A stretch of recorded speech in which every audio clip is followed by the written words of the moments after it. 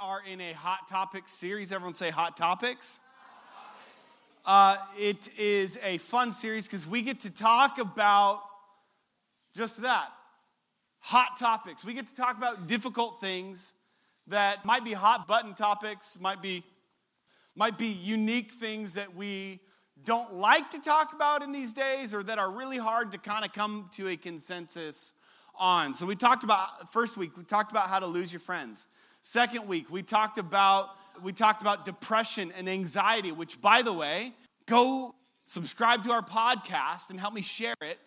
If you can rate and review it, if you search Undivided Youth on iTunes, you can find it, you can subscribe, rate it, share it. I think it'll help some people. We've had a lot of good feedback on that message in particular. But you can subscribe to that, and we'll be uploading our weekly messages, and we'll be doing some midweek content, I think, too. So that'll be a fun opportunity. But tonight, we want to talk about social media.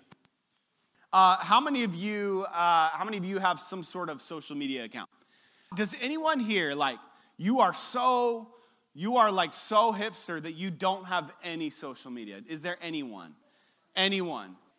I actually believe you, Asante, and I love you for it. How many of you have more than 5 social media accounts of some sort? Facebook, Instagram, Twitter, Snapchat. How many of you, no, listen. How many of you have more than one account for the same platform? Meaning you got an Insta, a Finsta, and a Sinsta. Anyone?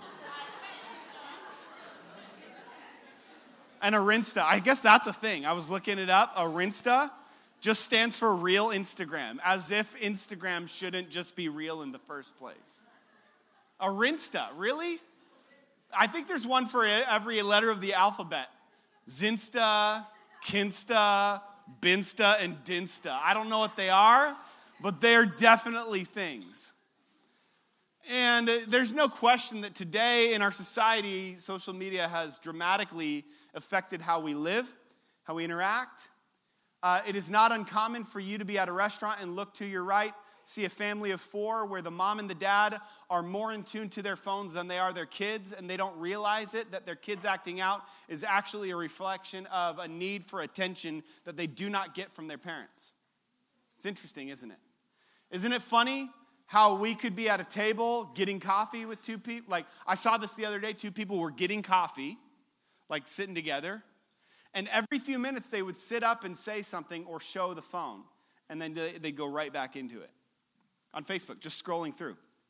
Let me tell you, what a day we live in. That is such a way to live. It's so exciting. You can sit with someone for coffee and not even enjoy their company because you are so caught up with someone who's not important on the other side of your screen. Isn't it interesting? And I'm not even trying to point the finger, because 100% of us in here who have a smartphone, which they would say that 95% of young people in our generation have a smartphone today. No matter what class that you're in, no matter how much money you have, it doesn't matter. You can go into the darkest, most impoverished areas, and you can find smartphones everywhere. So we all have smartphones. We all have access to it. And yet it's interesting because today we are probably more disconnected than we've ever been. And so I wanted to talk about social media, and I'm not just going to talk about social media in particular, but I want to talk about really our own hearts and our posture, and make sure that we don't ever get to the point where we become the people who are actually enslaved to what used to be something that set us free. Because the reality is all of these novelties that we have today, smartphones, internet access, social media, cars, you name it, any of the modern amenities that we have, those have the potential to give us a level of freedom that we didn't know before we had them. Like the day you got your driver's license, you had a new freedom, or the day that you got your phone or whatever. But the reality is if we're not careful, we become enslaved to what once set us free.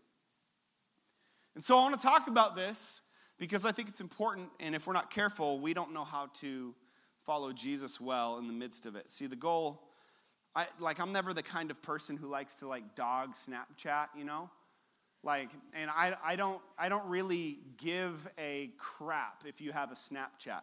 I won't go there because that's not what I'm here to do. I'm not here to tell you get off Snapchat or delete your Finsta. But what I am here to say is that it is important that you and I are able to follow Jesus well. And if we're not careful, we end up putting in our own obstacle, we put in front of us obstacles that prevent us from being able to follow Jesus. And the moment that happens is when God kind of gets frustrated, which we will read here in just a moment. I don't care if you have Snapchat. I don't care if you have 9 social media accounts. I don't care how many followers you have. I don't care. But what I do care is that we're able to navigate. How do I follow Jesus today? Because the day that we live in is pretty messed up. It's pretty weird. It's pretty dark. It's difficult. It is not easy to navigate all this stuff. So what we have to ask God to do is help us to have wisdom and discernment and insight into how to navigate through these cultural days so that we can get on the other end and see God and He say, well done, my good and faithful servant. How many of you want to follow Jesus well today? Most of us in here. Awesome. So I want to read this scripture, 2 scriptures, one in Galatians 5, but then you can turn to Exodus chapter 20. I'll read one verse in Galatians 5 and then we'll read in Exodus 20. Galatians 5:1, this will provide us a little bit of context in the New Testament. It says this in verse 1, "It is for freedom that Christ has set us free. Stand firm then, and do not let yourselves be burdened by a yoke of slavery." Do not let yourselves be burdened again by a yoke of slavery. Now I want to read one other scripture in Exodus 20. We'll read in verse 1. And this is God just having rescued his people. A little bit of backstory. God freed his people. God rescued the people of Israel. They were enslaved. And, you know, what we see in the story of God's people throughout the days in the New and the Old Testament is they went back and forth. They were in slavery and bondage. They got free. Then they were in slavery again. Then they got free. And over again, they would wander from God and come back to God. And God's heart through it all was always, I don't like seeing my people enslaved. I don't like seeing them oppressed. And so God sees the Egyptian regime enslaving all of his people. So through a series of major miracles, 10 plagues, God frees the people of Israel, led by Moses. He leads them out, 1 million, maybe 2 million people, all together, migrating in this large group. God rescues them with miracles, uses many other miracles from the parting of the Red Sea to fire at night, to cloud by day, manna from heaven. God in every way provided for the people to remind them, I don't like seeing you enslaved. I want to see you free. I'm leading you forward. I have better things for you in your future. Keep following me. God's constantly reminding his people that I've got you. And then he takes Moses in the middle of this because people tended to keep wanting to go back to idols. So he takes them up to a mountain and gives them the 10 commandments. It says, God spoke all these words. I am the Lord your God who brought you out of Egypt, reminding his people, hey, remember, I was faithful. Remember, I was faithful. Remember, I took care of you. Remember, I'm here for you. He brought them out of Egypt, out of the land of slavery.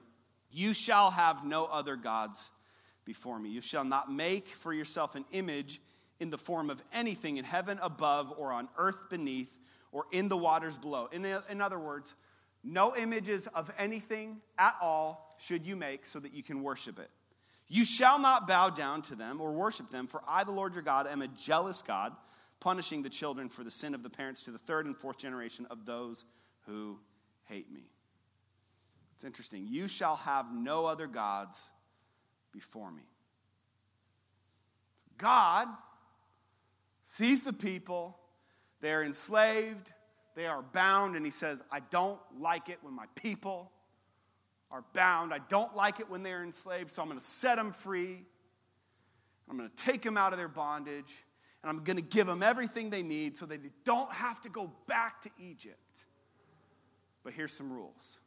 It's interesting because a lot of times we see God wants to set us free, but God never sets us free and then eliminates any boundaries. God will never set you free from something and say, go for it, there's no boundaries, do whatever you want. Now, our culture would say otherwise. I can tell you that. All you've got to do is watch. Our culture says boundaries don't matter, do what you feel, go where you want, whatever your heart tells you, whatever your heart says, just follow it.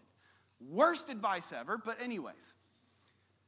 Culture says, go do whatever you want, no boundaries. God says, I want you free, so I'm going to give you boundaries so that you can stay free.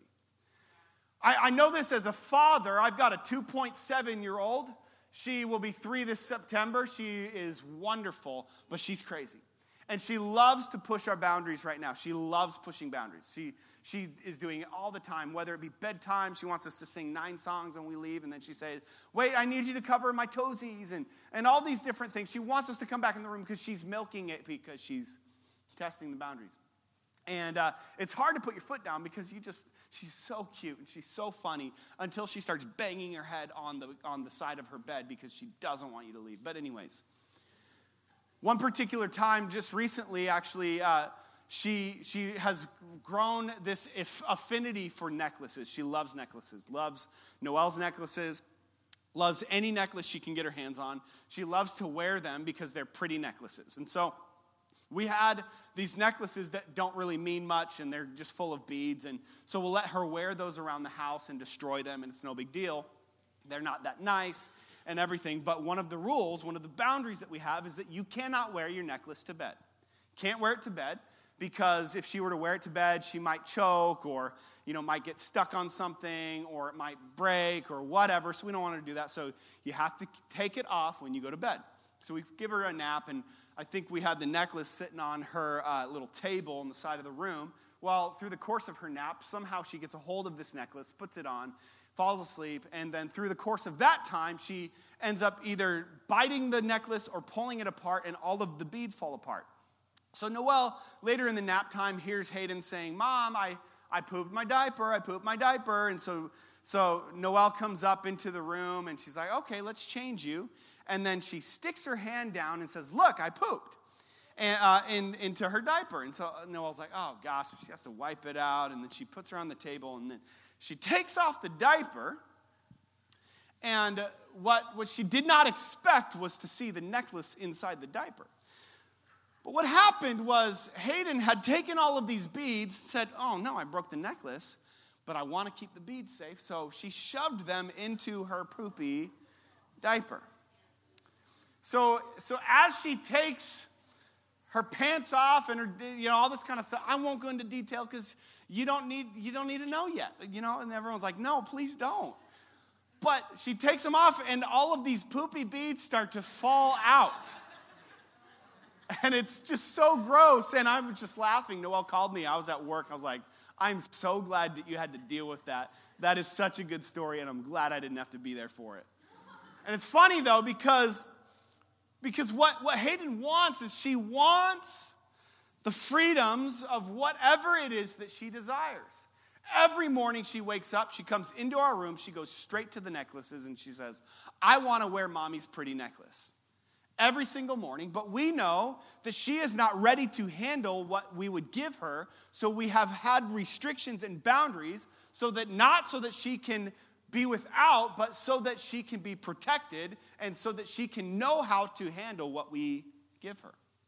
It's interesting about boundaries. A lot of times we don't want them because we think that we can do whatever we want in our own wisdom. But the reality is the reason that God sets up boundaries is so that we can actually be more free than if we had no boundaries, because the paradox of no boundaries is that you are more bound than you were before because you are a slave to your own wisdom and your own self, which is not a good master. You need God. So God gives us boundaries. And I'll tie this into social media in a second, but what I want to talk about tonight is the reality that at times what we do is we have these things that we think that we want, or that we think that satisfy, or that we think will be the thing that will help define us, but in reality, we always end up wanting more. We'll speak tonight on the subject for the next few minutes. Jesus did not die for your aesthetic. Jesus didn't die for your aesthetic.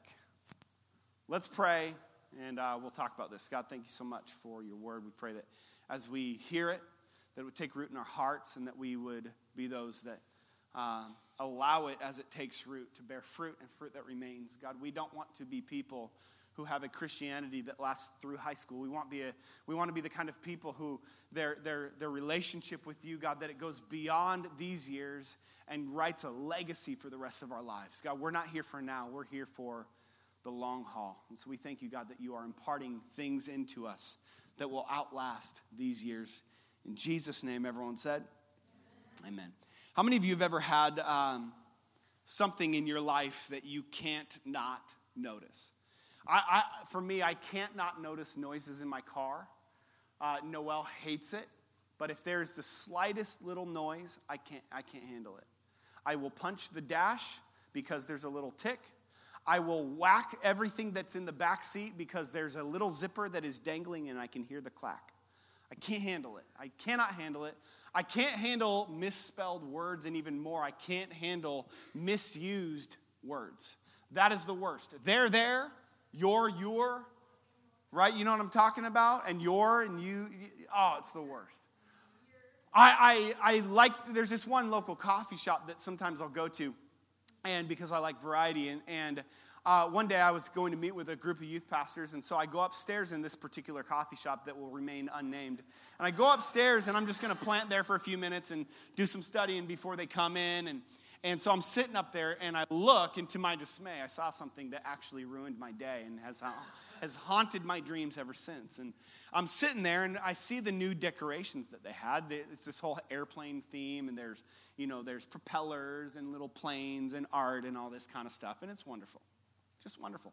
They spent time and money, and I applaud them for that. But then I look on the wall, and I see probably the most expensive thing of all. I see all of these letters that were handcrafted and made out of metal and bent just the right way and real beautiful. And it says, the hangar. Now, if you know, there is such thing as an airplane hangar. But that is not what I read on this wall. I read the word, the hangar. An airplane hangar is spelt Hangar. But they had the audacity to spell it Hanger, as if it is a clothing hanger. What I still plan to do to this day, when I remember it, is take a hanger from my house and go hang it on one of the letters, just to spite them. It frustrates me so much, and what's even worse is now that every time I go there, I can't go upstairs because I look at it and I get angry. And it serves as a reminder for why I hate that coffee shop. It's not because of the people. They are very sweet, very nice, very kind people. They are always very warm-hearted towards me. There have been times where they've given me free drinks. They always give me high fives. They've brought me free food. They are a local business. The owner gives me a hug when she sees me and asks me about my kids. But when I go upstairs, it is a constant reminder of why I can't hang it, can't handle it, can't hang it. See, it's in me. See, idols in high places, this is just something that we want to look at. In those days, there were idols, and oftentimes those idols were placed in high places. I want to talk about what that looks like. Idols. Idols were something that was oftentimes translated as an image, something that was portrayed to represent something.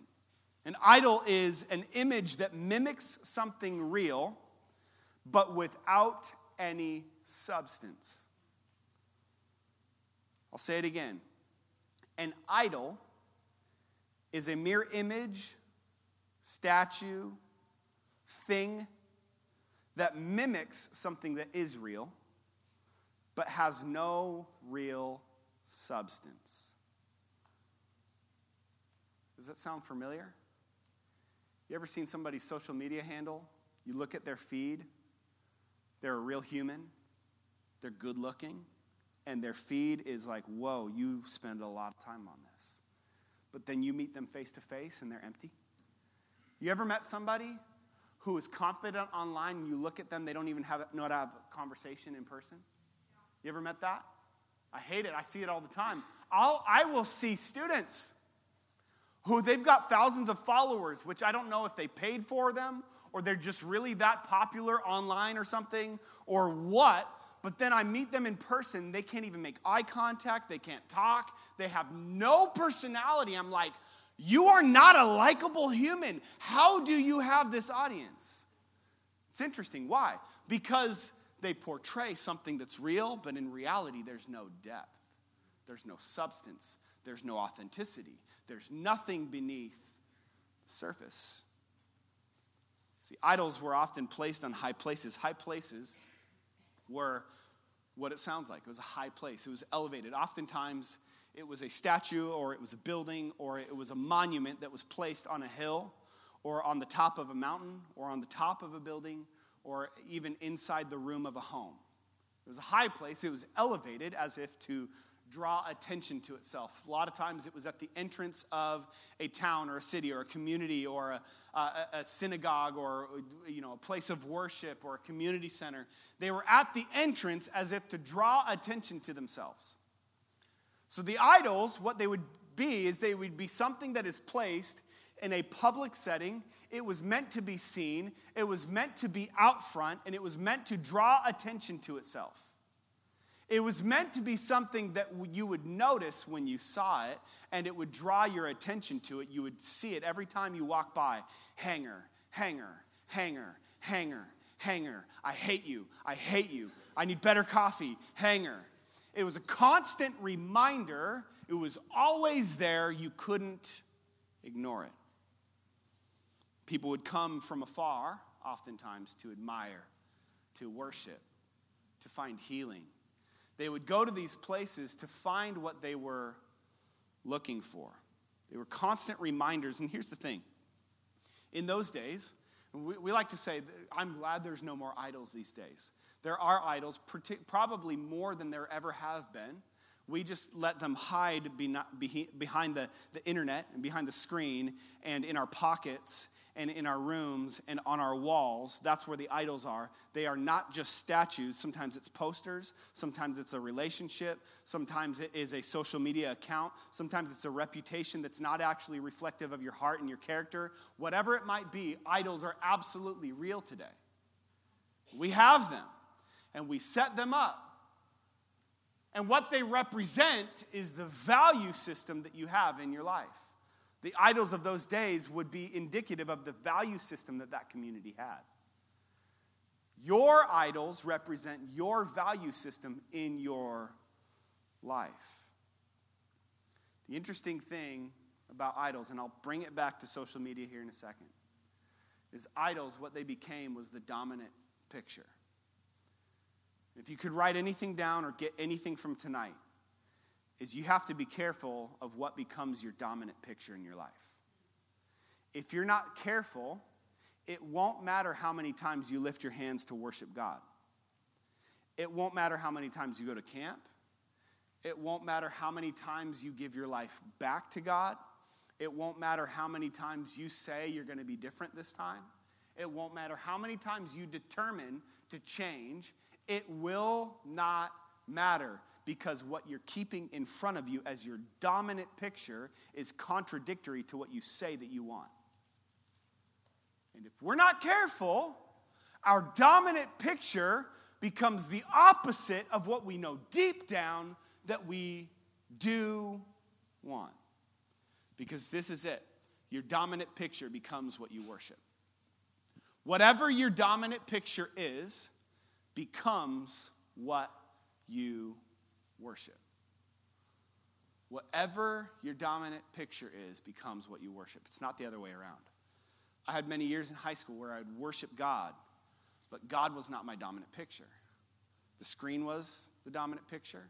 The relationship was the dominant picture.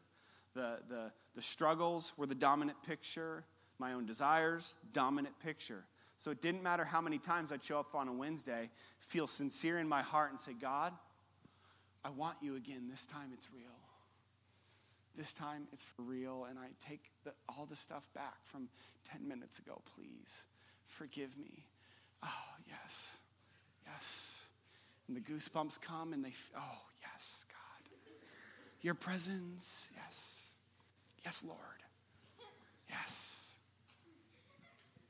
But your dominant picture is the music you listen to. Your dominant picture is what you go home and watch.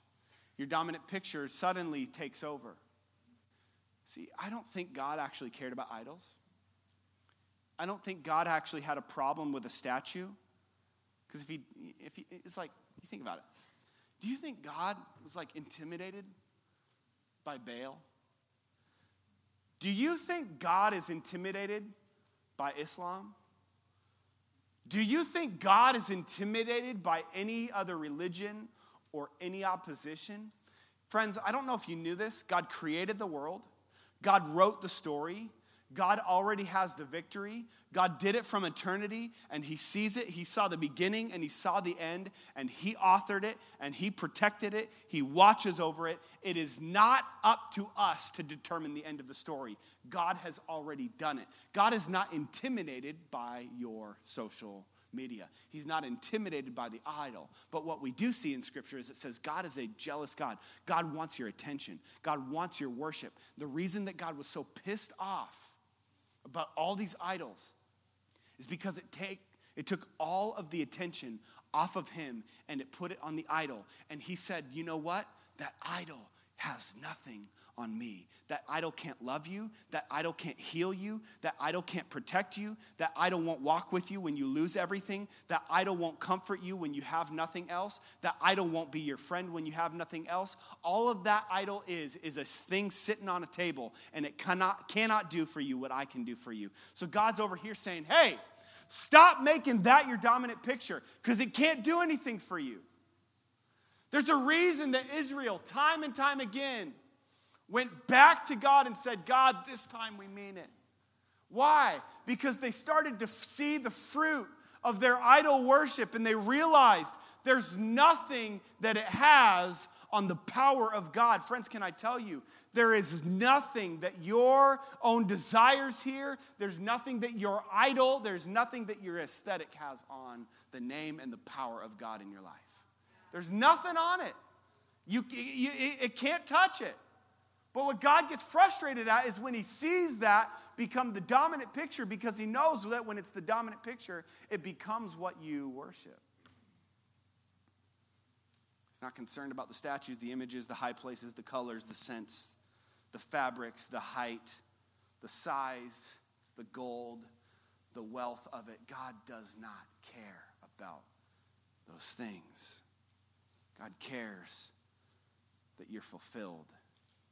God cares that you know you have purpose. And the reason, friends, the reason that social media is such a big deal is because it takes over. It becomes our dominant picture. And it robs us of the ability to experience true fulfillment and freedom in this life. I don't want you to go from here and delete your social media. I have an Instagram, and I think it's decent. Don't know how to do the filters where my whole feed matches up. And if someone could show me, I would appreciate it. Because I want my feed to look better. Because when you look at it, it's like, that's cluttered. It doesn't work. It's not good. I'm not very good at it. No, for real, I need some help.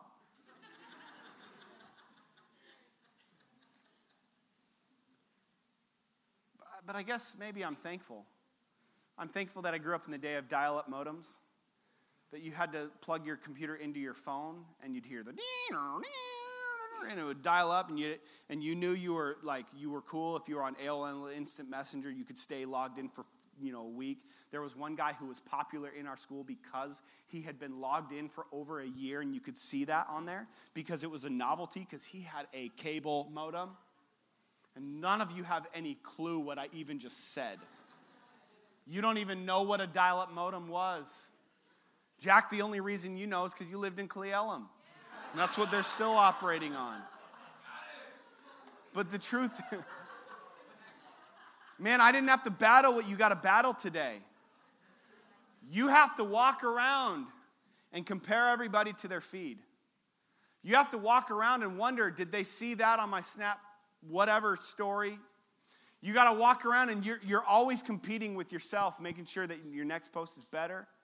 You're always asking, I hope I don't run out on my streak or whatever it's called on Snapchat.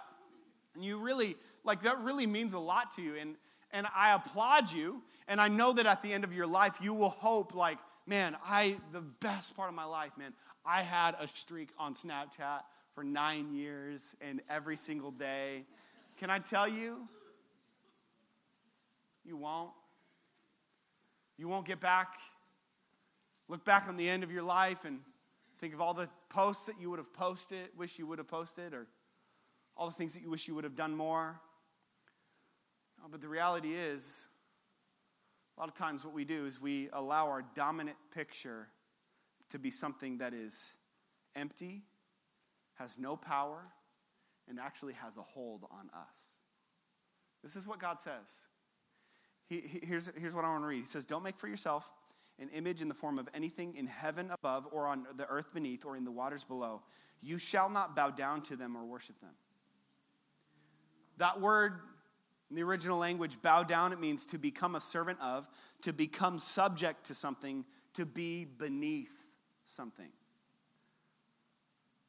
So what God says is don't allow yourself to be subject to or beneath an idol because you're above it. Don't allow the social media that you've got, your image, your online reputation, your aesthetic, your feed, your vibage. Don't let that be what leads you. Don't let that be your dominant picture. Don't let that be what leads your life. But instead, we've got people who know how to talk the talk, but in reality, what leads their entire life is what other people think about them, what other people say about them, how people perceive their feed, and all of these different things. I hope you're tracking with what I'm saying, Aaron. I hope that you're hearing what I'm saying. I don't care about your social media. I don't care. I don't care how many followers you have. I don't care how many times you post. I don't care how good it is. I don't care if you represent God on it or not.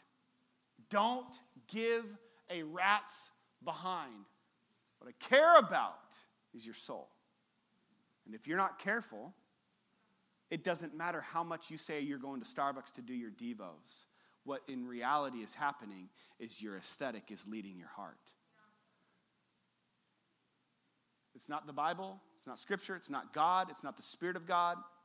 It's not His vision or plan for your life that is leading you. It is what other people think about you doing that leads you.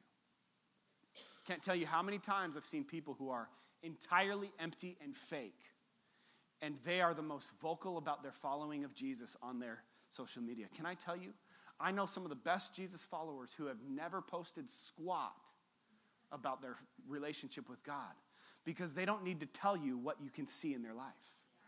I don't need to tell you what I'm doing at home because I would hope that in my life you would see the evidence of it. I would hope that Scripture would make me more kind and would make me more authentic and more loving and more generous and more outgoing to people and make me more of an open, loving person because it's flowing out of my life. But instead, oftentimes, what we want to do is we want to tell people, look at what I'm doing with my passion tea lemonade at Starbucks on a sunny day doing my devos. Like, who cares? Go do your devos in the closet and tell nobody about it. Let it develop some character in you and go show somebody some love, and then we can talk about what you post. I'm tired of people portraying one thing. And this is the paradox of social media, is that we can portray one thing, and in reality, it has no bearing on our lives. This is when you need to delete your social media. Is when everything that you put on there is an inaccurate representation of who you are. I know people who say, nobody likes me. It's so funny. Some of the people who are just the funnest and funniest, they put out, I'm angry and I'm lonely, nobody likes me, as in this backwards way to try and get acceptance. See, it's not just the people who want people to think they're great. Sometimes it's people who want people to think that they're awful.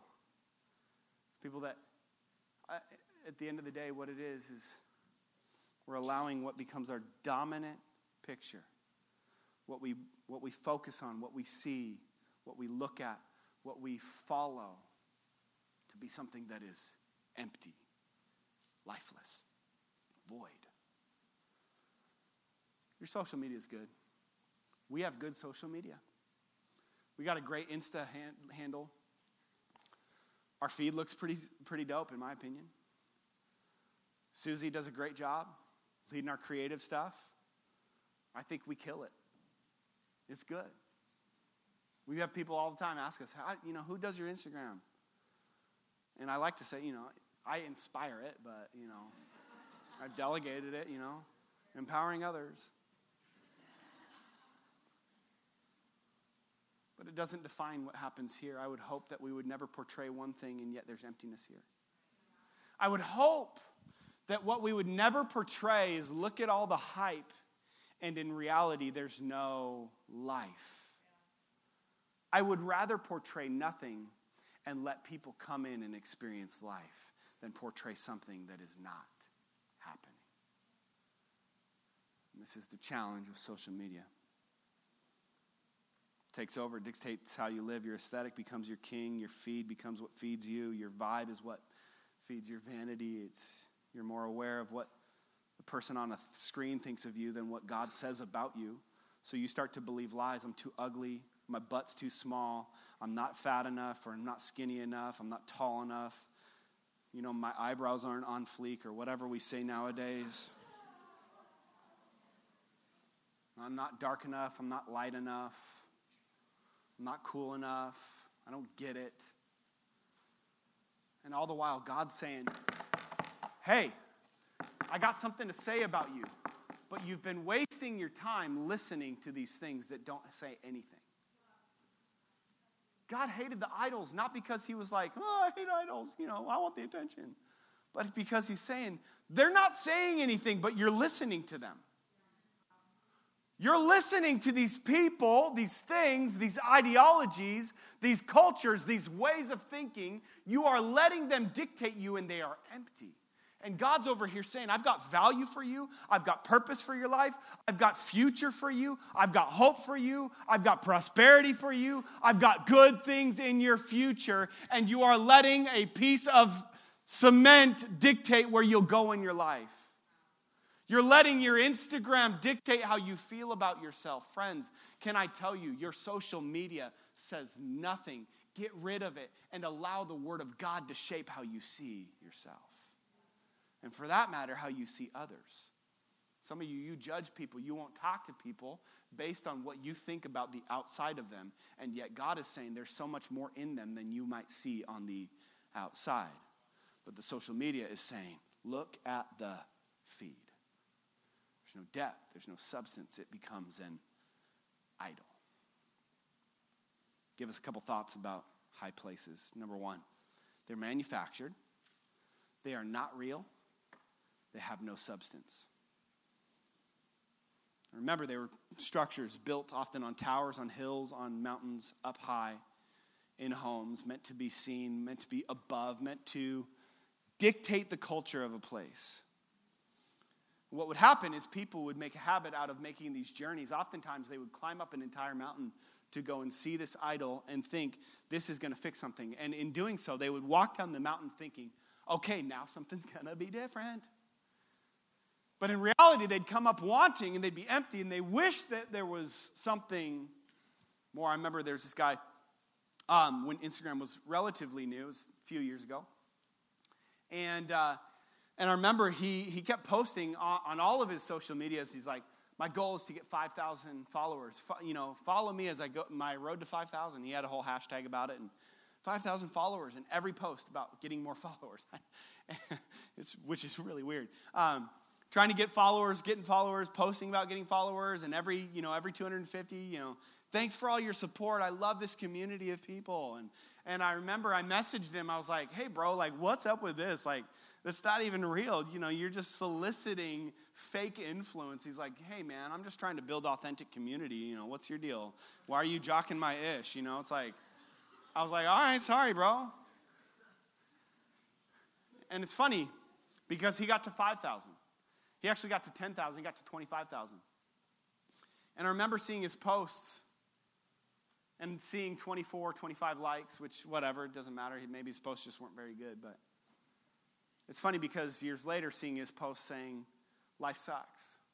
Why is it so empty? I wish I had friends. I wish there was somebody in this world who liked me. I wish there was something to live for. Isn't it funny that what he thought he wanted was a false thing that had no substance, that was manufactured?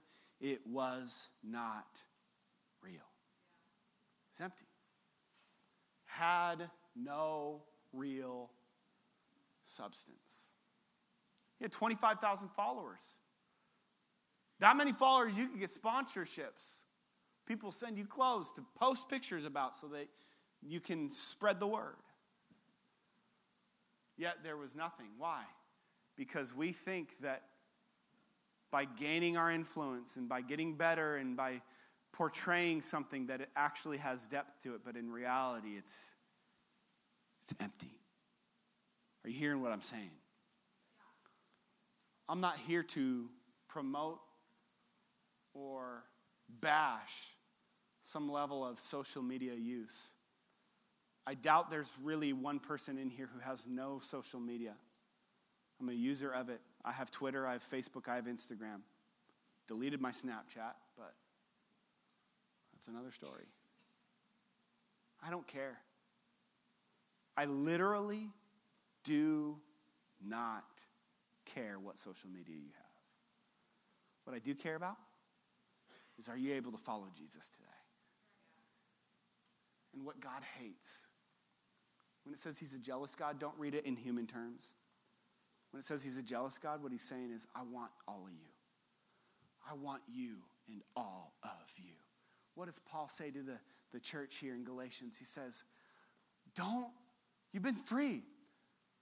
Jesus set you free so that you could live free. So stop putting in your pathway things that make you not free. Stop putting in front of yourself things that make your life suck. Stop allowing your view of yourself to be shaped by what is on a screen. Stop letting your filter dictate how good or bad that you look. Friends, you are beautiful. God created you in his image. Stop allowing something else to tell you that you're not.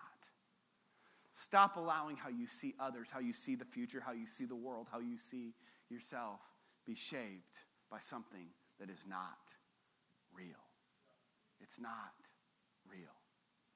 It's fake. It's empty. It's void. And it will leave you wanting. This is the thing I love about Jesus, is that when we're empty, we can fill it. We can be like the prodigal son. You've heard the story. He gets what he thinks will define his life and give him everything that he thinks he wants.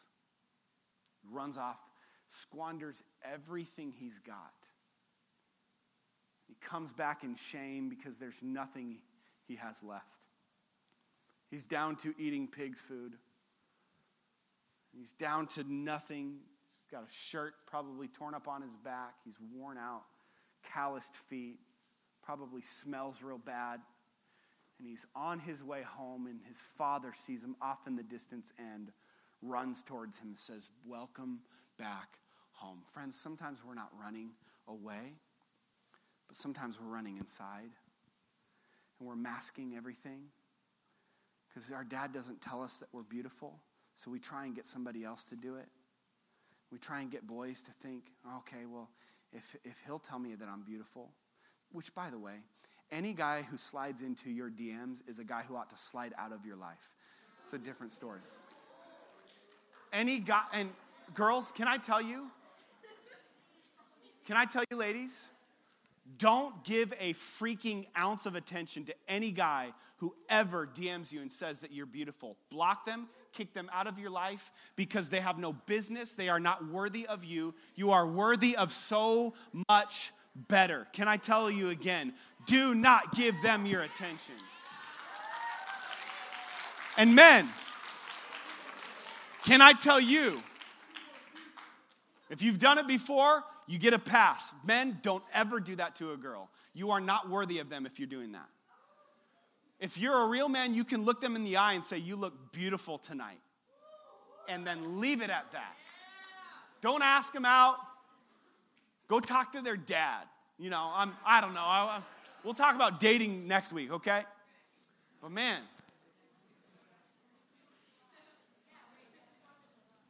it's the 4th of July, whatever. But what we do is we look for other things to define how we see ourselves.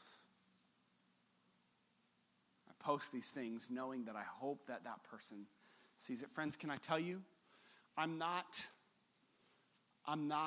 immune to this. I'm a youth pastor.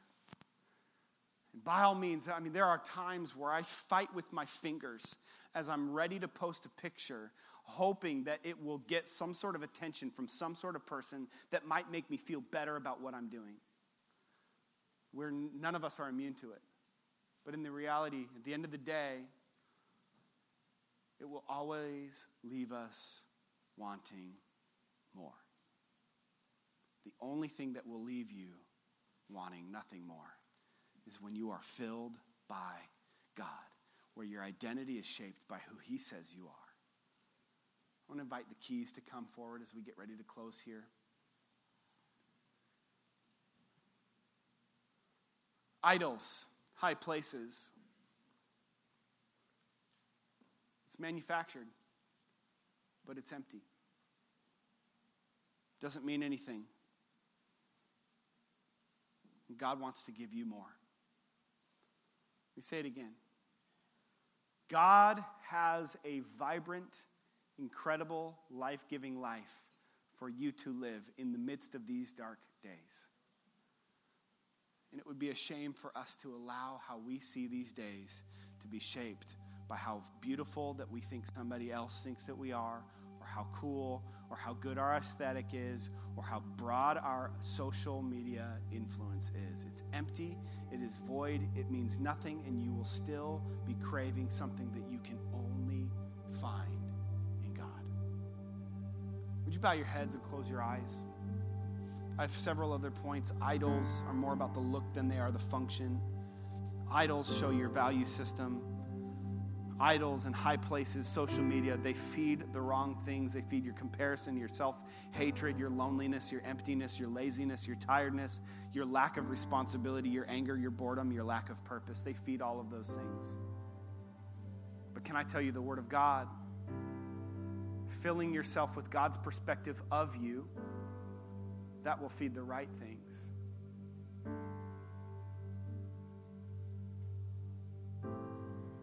So what do we do now? We got to tear down the high places. Friends, as you close your eyes, some of you, God is speaking to you right now, saying you need to make a major, not a minor, but a major adjustment with your social media. Some of you, that means you need to delete. Some of you, you have Finstas. Like for real, you have fake Instagrams that portray an entirely different image of yourself. And you need to delete it. Because you are projecting double-mindedness. You are projecting hypocrisy. And you are making it impossible for you yourself to authentically follow Jesus because you're always worried, will somebody find this account that shouldn't be seeing it? Don't mess around with it. You have too many good days ahead for you to waste your time with something that is empty and will only perpetuate dysfunction in your life. We got to tear down the high places. We need to change our dominant picture. And we need to begin to expose our authentic self. Be real. Be you. If you're weird, be weird. If you have a weird laugh, laugh hard. And if anybody else makes fun of you for it, or thinks that you don't match up to the group, or the way that you dress or act, or the goodness of your social handles doesn't fit, then that's a great sign that there are better people for you to surround yourself with. I went to an environment recently where there were people who were all known in different church kind of circles. And I had seen them on different social media presences, and in each of those places, they portrayed very excellent, very high class, high quality aesthetic, if you will. And I remember the moment I walked into the room, I felt a dark presence literally emanating from their souls. This is the only way I can describe it. Not to say that there was a demon in there. But what I saw was the contrast between what they portrayed and what I experienced in person. And friends, God's not angry at that because he hates it. God's angry at that because there is so much better for you. God's not mad at you. God's saying, hey, stop giving yourself the stuff that makes you stay up at night, tormented by how people think of you. Stop giving yourself the things that make you feel less than a human. Stop giving yourself to stuff that makes you feel less beautiful than I created you to be. I created you in my image. And you're letting these voices that are empty and mean nothing define how you see yourself. But I created you in my image and in my likeness. And I've got a plan for your life. I've got a future for you. I've created and predestined great things for your life. Stop listening to the voices of your screen. Stop listening to the voices of others. Listen to me. I don't need you to come forward, but if that's you, you'd say, I need to change my dominant picture. I know exactly what I need to do. Put your hand on your heart right now. I'm going to pray for you. We're going to wrap up right now. Just put your hand on your heart. Maybe you got an action item. You know exactly what you need to do right now. When you go home, when you get in your car, exactly which account to delete, exactly which phone numbers to remove from your phone, exactly which apps to delete. And by the way, go tell somebody else, hey, I'm deleting this. Don't let me ever get back on it. It is a waste of my soul space. God, I pray for every person whose hand is on their heart, every person who knows, God, I need to change my dominant picture. God, would your word, your view of us, your vision, would that dictate how we see ourselves? Not what others think, not what our feeds say. God, you died that we might have freedom. And as your word says, it is for freedom that you set us free. God, we commit now never to return to the place of bondage where we are bound by how others see us. God, let us be bound by how you see us. In Jesus' name, everyone said. Come on, everyone said.